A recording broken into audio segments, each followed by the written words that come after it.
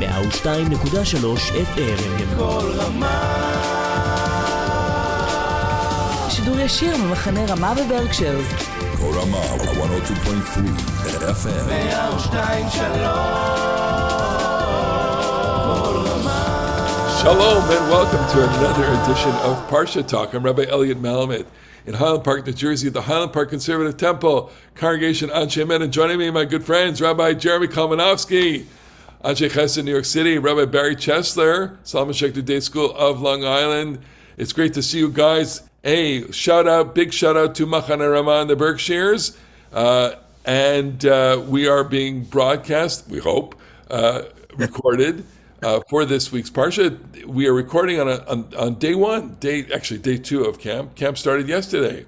So we want to wish at the beginning to all of our friends and to the Chanichim and to the Tzevet of Machane Ramah in the Berkshires of a wonderful, wonderful summer. We look forward to seeing you, hopefully, when we come up. Maybe we'll bring a Parsha Talk live there, the three of us. What do you think? I think that's a great idea. Really fun. I want to send special greetings to Rosh Machane Bet. Shaya Kalmanofsky. Love you, Shaiki. Shaya Kalmanofsky, okay. As long as we're talking about Ramah, we have to refer to it by its affectionate name, Machanenu Shalanu. Machanenu Shalanu. Big shout out, Tommy Shemesh, also. Miriam. Tommy Shemesh. Last year do you know that they did a Parsha Talk, the Next Generation show? No. Yeah, with Allison Joseph. Seriously, yeah. They had kids play our roles, okay?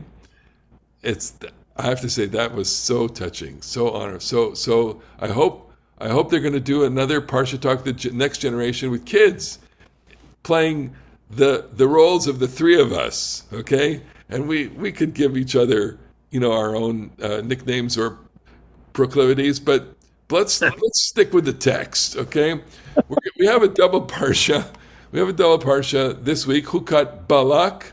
We're catching up with Israel, which is, in Israel, they're reading just Balak this week. Hukkat starts out with the rules pertaining to parah duma. We read that parsha on the Shabbat parah, the Sabbath of the cow, and we may have talked about it in the past. The idea that people go through a sense of defilement, or actually a state of defilement with contact with the dead, the corpse being the prime, the most powerful agent of toxicity, as it were, impurity, and that there needs to be a cleansing method, a ritual of cleansing, or as they describe in the scholarly literature, a detergent. It's called a detergent, okay? It's a double cleansing, because you have to go through the ritual both on the third and the seventh day. Okay, and when do you get sprinkled? The third and the seventh day. Third and the seventh day. You get sprinkled with eau de red heifer, okay? A special... So on my show, they serve buffalo chips at the Kiddush this week.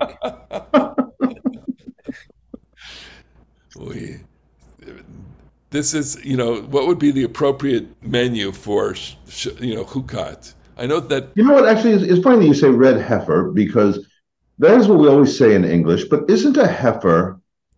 A young, but a parah, like I think an egel or an eglah is a heifer, and a parah, which is what the parah aduma is a full-grown, but... Well, I'm holding the JPS translation here, and it says... Instruct the Israelite people to bring you a red cow without blemish, in which there is no defect and on which no yoke has been laid. Okay, so red probably means rust-colored. It's not, So David Marcus said that it really means brown. Brown. Because there is no biblical Hebrew word for brown, so they used Adom, which is better suited to a cow's color than red. Indeed. Right, but and I think this is correct. It's well known that maybe we even talked about this a few weeks ago in Shlach Lecha when we talk about the Techelet. It's well known that ancient languages, and their color words, they had very fewer words for color that covered a wider range, and And so techelet could be purple, could be blue, could even be green. And aduma, I think, also carries a wide range. But the one thing that I would say about that I don't see how you can tell this story without thinking that there's a blood association. Of course. This is a purification from contact with death. So the color of the cow being blood colored, it seems right. But ultimately, the cow is insignificant because it's rendered to ash.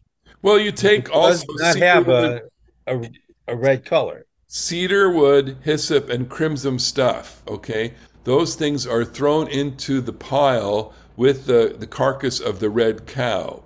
So what you're trying to do is create the most potent concentrated mixture of redness, okay, and then pulverize it into a powder, mix it with mayim chayim, not holy water, but live water. Yeah, fresh water, fresh flowing water. And create a kind of mixture that is the purificatory agent. It all makes sense to me. So I think this is right. And the it's true, of course, that the ash is going to be gray. It's not going to be red. But what this amounts to is, I mean, I'm poetically imagining here. It seems to amount to bilah hamavet lanetzach, in the words of Isaiah, death being swallowed up. So the person has encountered death, but you have to take all that concentrated death color, burn it up, sprinkle it away, and that's going to bring the person who's touched death back into the realm of life. If you associate it with blood, then blood represents life. So in effect, you're restoring the contaminated person to life by sprinkling life force on them. Not only is blood, but you have water. So the two agents of life are part of this in the most concentrated form. Now you can't concentrate water, but mayim chayim is obviously a special category of water, and the concentrated ash redness mixed with a large quantity of water will give you an effective supply of red cow water detergent that a few sprinkles will last, right? They should market this as a new detergent in the market. There's Tide, there's All, there's like and red cow detergent. And red cow ash. Red cow ash. Okay. Well, on the serious part of it, though, I would say that and I know we've talked about this before. The experience of death or the experience of defilement, in any way, through either the experience of a violent act or something, akin to that, requires some kind of set of rituals to go from one state to another state. And of course, we have a whole architecture of rituals in mourning to take us from that state of loss to the state of going back to life. But the encounter with a dead body or the proximity to a dead body does shake you to the core if you are, I guess, attuned or attentive to it. I mean, I don't see how anybody can ever get used to it unless you are so detached from your emotional life. I mean, you ever see the movie Bullet? No. So, great movie from the 60s, Steve McQueen, who is a cop. And one of the problems his girlfriend has with him is his callous regard. He's a homicide detective. His seeming callous regard for death, disregard for life. Yeah, life. Okay. Right? Because he confronts death almost every day. And he built up defense mechanisms, which to an outsider seem quite callous. Yeah. So I think you can get used to it. Well, I don't know. Look, in our business, we come into contact with it, but I'm in contact with morticians and funeral directors on a regular basis, and they're in contact with it on a daily basis. And they're jaded and they are used to it, but I can tell you that there are some times that even they, as grizzled and sober as they are, there are some cases that really throw them too. Oh, right.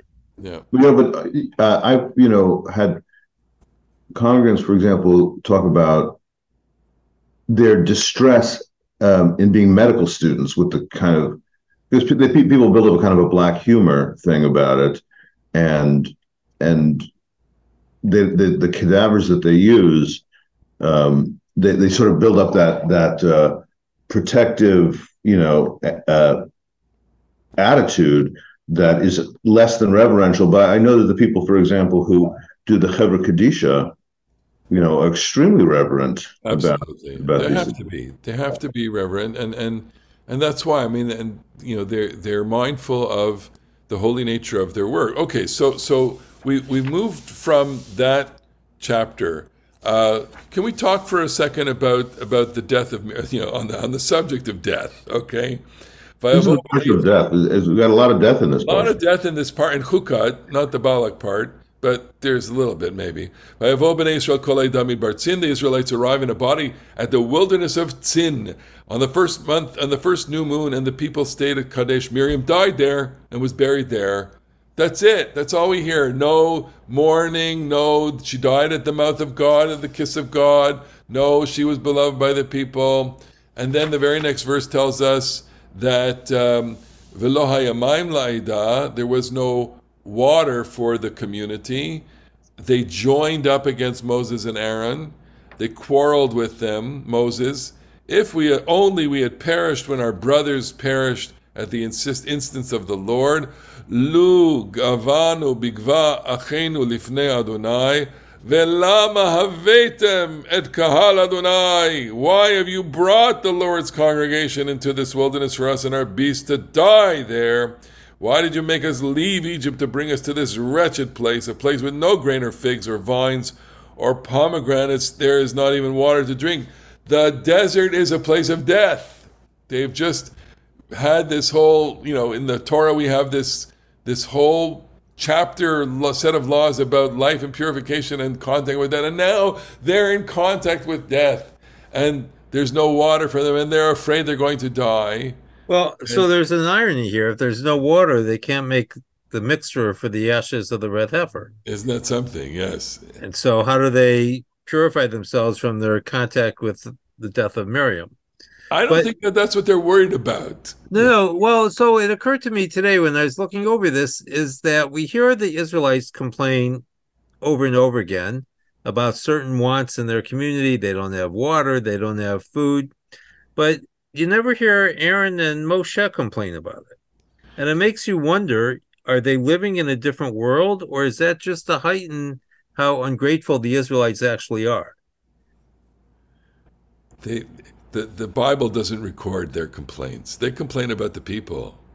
They say, the people are complaining again. But, you would think that, I think we've been in situations, perhaps on hikes, camping, whatever, where people complain about not having water. It's generally not a complaint that only one person has. So when you're the leader of such a group, and the group is really tired and on the verge, your job is to hold the group together. I can remember as a Rosh Edah, okay, where we had a whole group, my whole Edah. I took them to the forest for this happened 3 years in a row. I took them what we call the Linat Shabbat, and Fridays, we worked so hard to get everything, and by the afternoon, everyone was exhausted, and people were not doing what they were supposed to do, and they were complaining, whatever. My job was to make sure that we got to Shabbat and make sure we had all the food prepared, and to help. Obviously it's not Moses here. It's like, come on, everyone, let's get with the program. We have a job to do. That's what So I don't have the luxury. This is what I'm saying here. They don't have the luxury to mourn, Moses and Aaron. They don't have the luxury to give complaints, right? And anyone in leadership knows this, that you certainly don't have the luxury to complain to other people, in the echelon more than you. And what you need to do is kind of hold it in. And so in that light, Elliot, that explains then the great sin at the rock, because Absolutely. This is the one time where Moses complains directly to the people. Right, all the other times he's complaining to God about how wicked the people are. Okay, so let's take it in the text. Go ahead, Jeremy. No, you continue on this. I just want to make one observation after we're done with this. All right, so Moses and Aaron came away from the congregation to the entrance of the tent of meeting, and they fell on their faces. The presence of the Lord appeared to them, and the Lord spoke to Moses, saying, "You and your brother Aaron take the rod and assemble the community, and before their very eyes order the rock to yield its water." Okay? Dibartem el hasela le'enehem v'natan mema v'otzetam lehem mayim min hasela. Thus you shall produce water for them from the rock, and provide drink for the congregation and their beasts. Next verse, 9. Moses took the rod from before the Lord as he had commanded him. Moses and Aaron assembled the congregation in front of the rock, and he said to them, "Listen, you rebels! Shall we get water for you out of this rock?" Out of this rock. Out of this rock? And Moses raised his hand and struck the rock twice with his rod. Out came copious water, and the community and the beast drank. And because of that, but the Lord said to Moses and Aaron, "Because you did not trust me enough to affirm my sanctity in the sight of the Israelite people, therefore you shall not lead this congregation to the land that I have given them. Those are the waters of Merivah." Ba-ba-ba-bam. Okay. So this is it. This is the great Christ. Everything is lost in a moment, and there's so many layers to this story. In doing some research about this, every single commentary has a different kind of angle to it, a different approach to it, a different reason. What did he do to deserve? What was the great sin? And B is the punishment. And we're calling it a punishment here. God's reaction to it is that punishment, appropriate. Jeremy, you were going to add something About a related topic, not about this question. I'll hold it off for a second. Okay. So there's a few ways to think about this question. Moshe, there's a few things that Moshe is supposed to have done wrong, right? Or that the commentary literature will say. One is he was supposed to speak to the rock, supposed to make this complete, wonderful, spectacular miracle, but he strikes the rock instead of an act of speech. It comes out with an act of violence. But the weakness of this interpretation is that this appears to be the second retelling of the almost exact same incident as happened in Shemot, in Parshat Beshalach, where he's told to smack the rock. So, it's not obvious. Either this is one story told twice, and there really isn't anything wrong with smacking the rock, and that's or it's just two different things that smacking the rock is the way you do it, and he's successfully done it in the past. He yells at the people, and he calls them rebels, and he loses his temper, and that's just not a good thing for a religious leader to do. And so maybe that's the problem. Maybe the problem is, it says, "Shall we bring you forth water from this rock?" When he should have said, "The master of the world is going to perform a miracle on your behalf," and Moshe sort of arrogates to himself the miracleness and all those things different commentators will say. And we've discussed this in the past. I have my own view that this is a kind of a Lashon Nikiah, sort of a euphemistic story, that Moses and Aaron are actually being punished for the golden calf and the smashing of the tablets, which that's what I think is actually the more logical things going on here. But admittedly, that you have to read between the lines to extract that one, because Aaron does nothing in this story. It's absolutely nothing, and yet he's punished. So what did he do wrong here? He personally didn't do anything wrong. And Moshe, smacking a rock does sound like a little bit like smashing stone tablets. That's what I think. So I want to add something here, and it's kind of curious what the reaction is to the situation. So at the end of the story, the water comes forth copiously, and Aaron and Moshe are punished by saying they will not enter the land of Israel. And the name of the place is changed to reflect the people's behavior, a place to which they'll never come back again, but still carries a kind of stigma with it. Whenever it's recalled, we were at Merivah, we know that the people are actually responsible.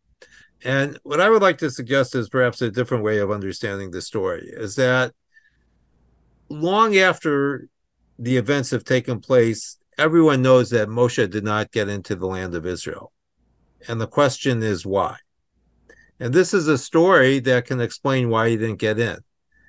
And it attributes the reason why he can't get in to the people. The people are actually responsible for Moses' failure. No, in the end of Deuteronomy, it says, "Ki ma'altem." You disgraced me. And there is and right here in the text, it's, you did not sanctify me in the presence of the people. You did not affirm my sanctity in the sight of the people. Okay, right. But what's so odd about that is, look at the reaction of the people themselves. The water comes forth, and they drink heartily, and they stop complaining. Right. They got what they wanted. So what is it that would have constituted sufficient? The translation you read is, to affirm my sanctity. Yam lo he'emantem bi lahakdisheni. You didn't believe in me enough or show enough faithfulness to sanctify me. To affirm my sanctity is my sanctity is what the translation has. Like, what is it that God would have wanted? Is God saying, dude, I was going to perform the best miracle, and you guys turned. So here I resort to the ref, Richard Elliott Friedman, who talks about this as a moment where Moses, in effect, becomes, the agent of the miracle, and Moses usurps a divine prerogative, and uses the staff, and the staff becomes a kind of magical instrument, and that is problematic in terms of the sense that the power of the miracle is removed from God and given to a human being. So there's something very compelling about that. And I understood the claim. However, there's a couple of big howevers on this, and with that could be the explanation of when Moses says, "Notzi lachem mayim min hasela," we will bring you forth. Me and God. Me and Aaron. If it usurps the divine splendor, those two things could be used together. But there's a big however here, which is to say that the plagues were instituted through the staff, and the previous, the Exodus version of the water in the rock episode happened through the staff. The staff is seen to be like, yes, one might object that it seems a little uncomfortably close to a magic wand, but it has been in plenty of stories a perfectly good, magic. What would have been worse would have been, here I want to take Moses' defense, is that speaking to the rock is ridiculous. It's like talking to a rock. It's like talking to a rock. Wait a second. I think Paul Simon said something about that. You want me to talk to the rock? You want me to speak to this rock? That's ridiculous. And here I concur, with you in the sense that the frustration is at its peak, and so he becomes violent. That's the point. He becomes violent with words and violent with that. Moses here usurps God's role, not with the miracle, but by getting angry at the people. That's something that is properly only reserved to God. And Moses is supposed to be the defense attorney. He's supposed to bear their burden before God. And by doing what he did, in effect, he arrogates to himself the divine mandate. And that would be, at least that would make sense of the words, that you did not sanctify me in front of the people. But there's been plenty of time where he's been angry at the people. Yeah. That's what prophets do. Afterwards, But that's what prophets do. That's what prophets do, is they yell at the people. As Yochanan Muff said, they represent God to the people and represent the people to God. And so at this moment, he could perhaps be justifiably yelling at them for their.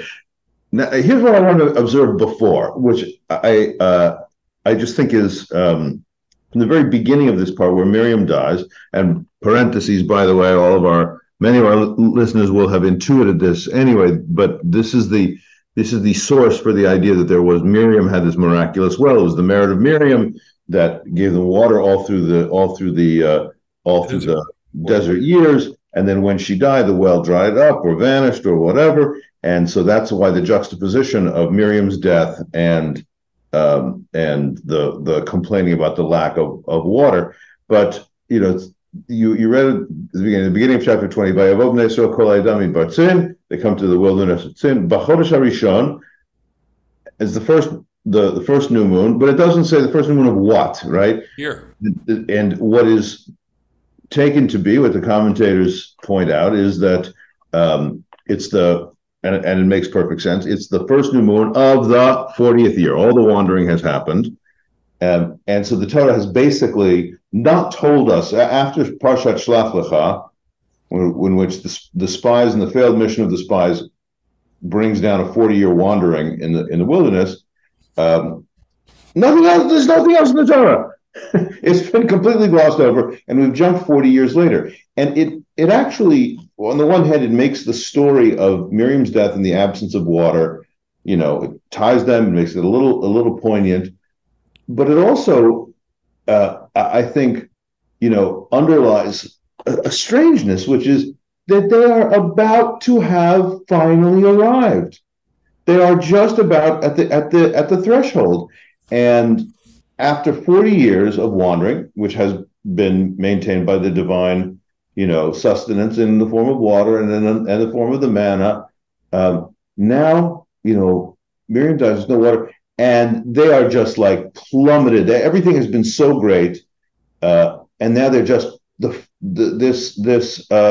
curveball is thrown their way, and they just fall into despair and complaining. Come on, guys. 40 years is about to end.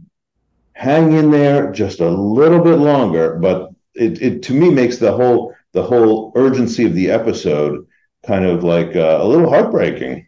Yeah, but there's also one added piece to that, which of course is there, which is that these are their children. These are a new generation. This is a new generation of the children of the people that left Egypt.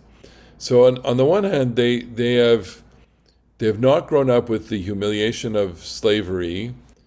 On the other hand, they've certainly grown up under their parents, who have complained once or twice, and they have to go through their own transition and succeed in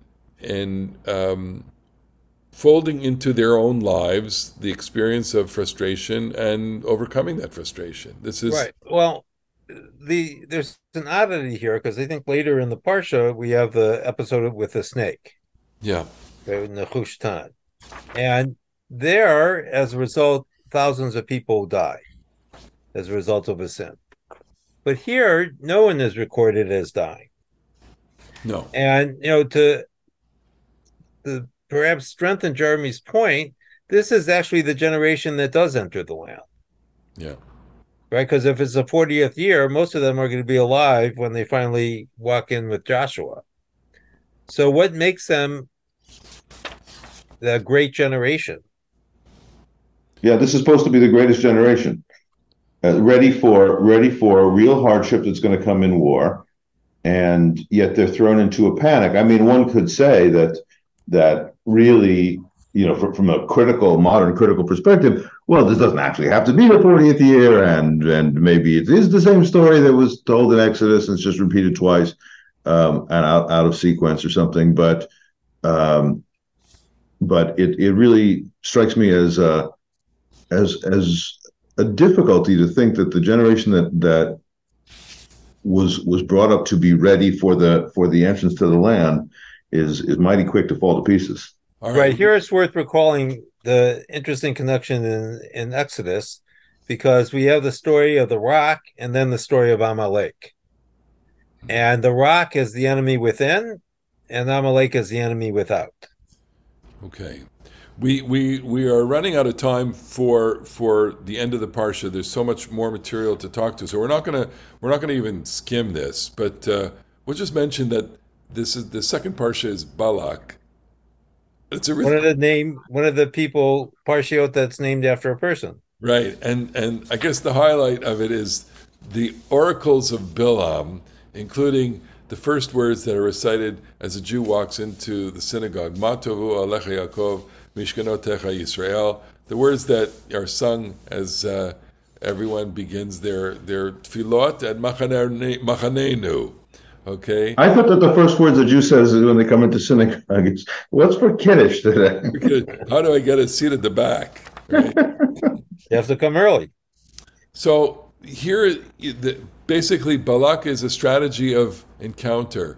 We've had Sichon and Og already, and a few Canaanites as well. And Balak, who is the king of Moab, wants to employ this prophet for hire, Bilam, to use the weapon, the most powerful weapon, the word, against Israel. He fails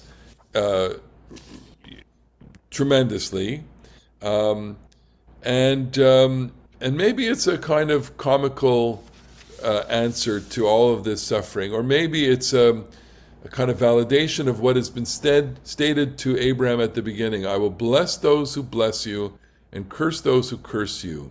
I can't help but think that those words which are given to Abraham at the beginning of the whole story come into fruition here, because Bilam understands this. He understands this central truth about this people, that if you curse them, bad things are going to happen to you. But if you bless them, good things are going to happen to you. You will be blessed. There will be something about that. And in a sense, there's a truth that I think resounds to this day. I identify anti-Semitism in this truth, that nothing good comes to the anti-Semite when the anti-Semite invades curses against Israel. In fact, a lot of bad things happen to anti-Semites and culture because of anti-Semitism and because of curses against the Jewish people. Bilam is, I think, a symbol of that. In 30 seconds, discuss. Rebut. No, Well said. Well, I mean, Bilam is like seized with, he's nofel uglu einayim. He goes into a trance and his eyes are open, and so I think that, like, the image is I don't know that he comes to the recognition that hating the Jews is a bad thing, but God, like, takes a bit of a spirit possession, and he becomes an instrument of blessing. I mean, it's sort of well known that the Abraham and Bilam stories are a match set. There's a lot of the same words and same phrases, and Abraham is sent to be a blessing because he tries to be a blessing. He wants to be a blessing. That's his destiny. Bilam wants to be an agent of cursing, but it just doesn't work because this is people's got it. They got the mojo. And so you need to you get aligned to blessing when you come near them. So I would just draw our attention to another saying of Bilam, that he describes the people as a people that lives apart, not reckoned among the nations. And I wonder, first of all, if that was true in Bilam's day, and even more, perhaps, if we want it to be true in our day. Because it seems that part of our journey as Jews is to figure out our place in the world, which is as old as our people. Well said. And with that, we're going to conclude this Parsha talk, first Parsha talk of the Machaneh Ramah summer, and it's almost like the 150th of our Parsha talks. So we'll have a special sesquicentennial celebration of our Parsha talks. In the meantime, we want to wish everybody Shabbat Shalom. Shabbat Shalom. See you next week on the next edition of Parsha Talks. 2.3 FM. כל רמה. שידור ישיר ממחנה רמה בברקשיירס. Ramah 102.3 FM. 102.3 כל רמה.